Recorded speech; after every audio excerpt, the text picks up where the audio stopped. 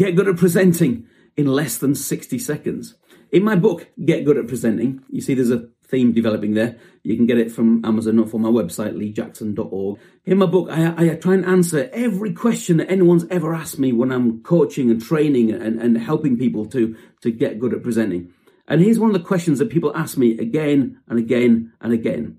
And that is about how to do a good Q&A, to take questions and answers in a presentation. Here's a tip that really helps. Never do your question and answers at the end. Always do them 90% in or 95% into your presentation. Take some questions, but then in case someone grumpy or someone tries to take over, make sure you've got a good story, a good conclusion to do after you've taken the questions.